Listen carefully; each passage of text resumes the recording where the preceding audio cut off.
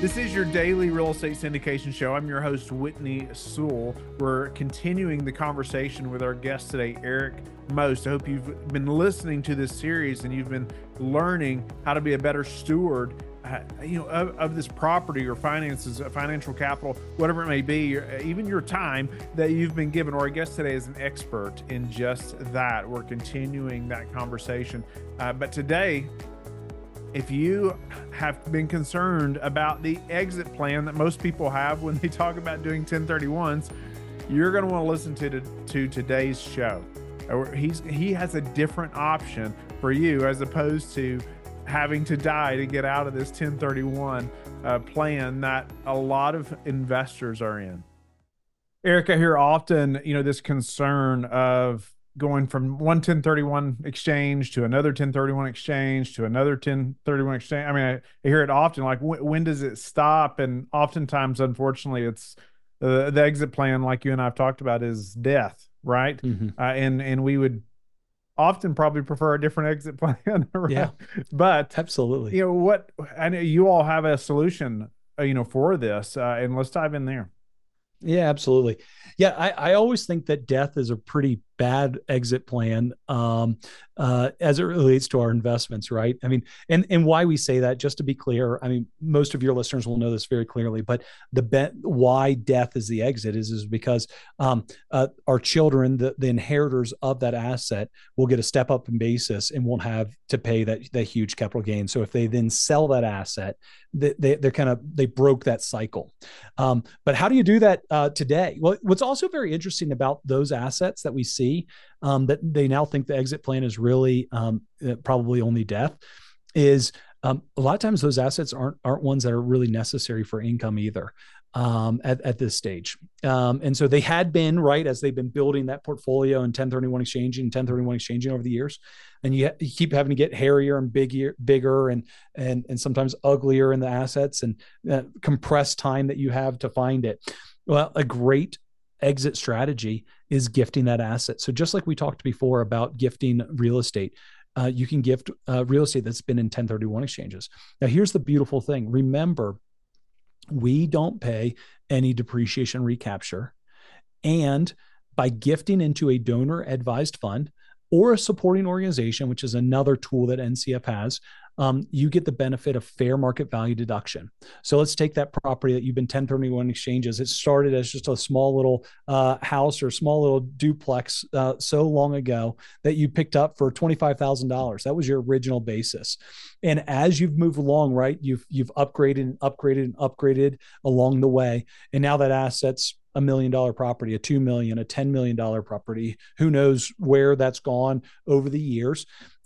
By gifting it to NCF instead of just doing the next 1031 exchange, you get a fair market value deduction, and we pay no depreciation recapture. So you get the benefit of avoiding that capital gain from that $25,000 original basis to where you're exiting it. And you didn't have to die. And so the proceeds then flow into your giving fund, and you're able to grant those or invest them, as we talked about in other segments about using, impact investing, things like that, and making kingdom impacts in different manners. Yeah, that's great. Right. I mean, it's I love that we have this option, because we're so concerned about having to pay that tax bill. Right. Yeah. And in this way, we can have a much bigger impact. Yeah. And this dovetails into another discussion that we were going to have. But I hit on it a little here, so I might as well just jump right in. You might also have listeners who one of their friends had a foundation, like, oh, you should have a foundation. And there is a place for a foundation or a private foundation for the work of some of these asset classes. But not for a 1031 exchange and not for an asset gift, a hard asset gift. Okay. So a private foundation, if you were to do that exact same strategy that we talked about, gifting that property into a private foundation, you get the charitable benefit of original basis. So you get that charitable benefit of that $25,000. You don't get the benefit of fair market value deduction. And so a lot of times people think, oh, I need to set up a foundation to do these things. You really don't. A donor advised fund, at least with NCF, it takes 2 minutes to set one up. Yes, we talked about how long it takes to do a gift and things like that. There's more complexity to doing these gifts, but it's a much simpler, more cost effective gift and gifting strategy. And so a lot of people, we've actually converted a lot of people that started a private foundation and realized, this wasn't all that I thought it was. And they converted over into a donor advised fund or a supporting organization with NCF. And it really solves a lot of their problems and their headaches in a much more efficient way. Yeah, you're talking about a private foundation. I hear people talk about private foundations often as well. But maybe help us to, obviously at a high level for time's sake, unfortunately, we talked about private foundation, donor advised fund, and supporting organizations. How do we distinguish and the difference there? Yeah. So, three things for those that are watching the podcast. You can kind of see my hands, but we'll put. I'll use it for those listening. I'm a listener to podcast type of guy, and so on the left hand, let's put a private foundation. Okay, a private foundation, and we'll put supporting organizations and donor advised funds on the right hand. On the left-hand side of here, private foundation, you have some of your least tax efficiencies as it relates to it, unless you're using cash. Just purely giving cash can be efficient, but we already said and established earlier in this show that friends don't let friends give cash, right? And so that rule still applies. But giving into a private foundation, it's most efficient if you're giving cash. If you're giving other type of assets, business, real estate, intellectual property rights, patents, royalties, all those things, gifting it into a private foundation, you get the taxable benefit of fair market value. I'm sorry. You get the tax benefit, strike that. You get the tax benefit of basis, original basis for that asset class. By gifting that into a donor advised fund or a supporting organization, you get the benefit, that's on the right hand here, you get the benefit of fair market value deduction. Okay. There are also limitations in how much you can give and get a deduction. In a private foundation, it's a lower amount that you can give to get charitable impact. Okay. In a private foundation, you have greater control over that vehicle, though. You have greater control over who you give to.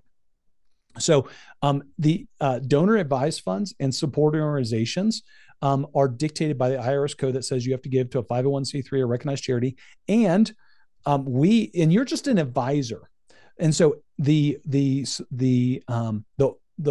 DAF provider, so that would be NCF, National Christian Foundation, in this conversation, has the right to deny your grants.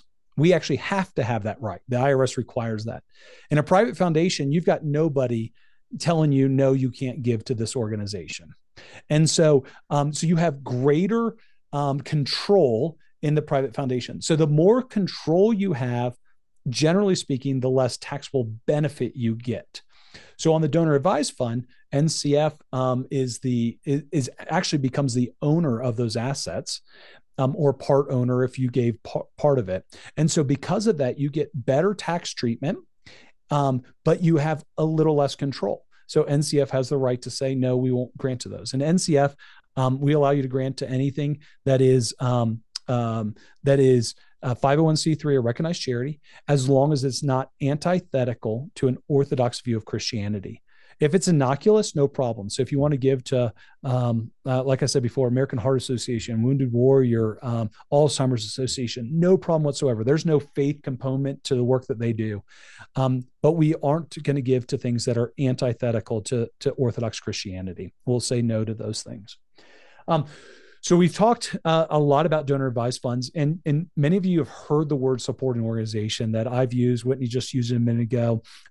This is another tool. It's very similar to a donor advised fund, but you actually have more flexibility in a supporting organization. Generally speaking, it takes more assets to have a supporting organization. It generally takes about a minimum of about $10 million of charitable assets to have a supporting organization, but it works much more similar to a private foundation. So you, in a donor advised fund, you're not able to pay program expenses. You can't go and pay for flights and things like that. You can do that in a private foundation. Okay. You can do that in a supporting organization though. So there's more similarities between those two charitable vehicles. You're able to, in a private foundation, employ family members. You're not able to employ anybody in a donor advised fund. In a supporting organization, you are able to employ people, but they cannot be family members. And so you're able to employ a third party to be able to manage the work of your foundation effectively. And so those are some differences and kind of a high level entry of those different assets. You have greater investment flexibility over the supporting organization than a donor advised fund. Though we talked about how you can use the Impact Foundation and things like that to be able to make investments and really feel like you have a lot of flexibility. Eric, I'm so grateful for your time and I just really opening our eyes and the listeners to making a greater impact. Right. We all claim we want to do that. Right. And this is a great way that we can put some feet to that, right? Yeah. And even seriously make a bigger impact and potentially even save some money, right? Without a doubt. It's just so interesting that this is even an option and that it seems like to me not known widely enough, you know? And so just so grateful for your time. How I want you to, tell the listeners how they can get in touch with you, how, if there's a resource maybe that, where they can learn more about donor advised funds, through you all and the National Christian Foundation, where do they go? Yeah. So easiest place to find information on NCF is ncfgiving.com. That's ncfgiving.com. It is a treasure trove of information. I would actually encourage you. There's this thing that you can sign up. You'll get a pop-up the first time you go there, and it invites you to sign up for the Saturday 7. It's actually quite good. You get a single email digest of like the top 7 stories from the week. It comes in on Saturday mornings. I love going through it. There's been many times that that the NCF team has used articles that I've written. And so it's a great place to just get some information.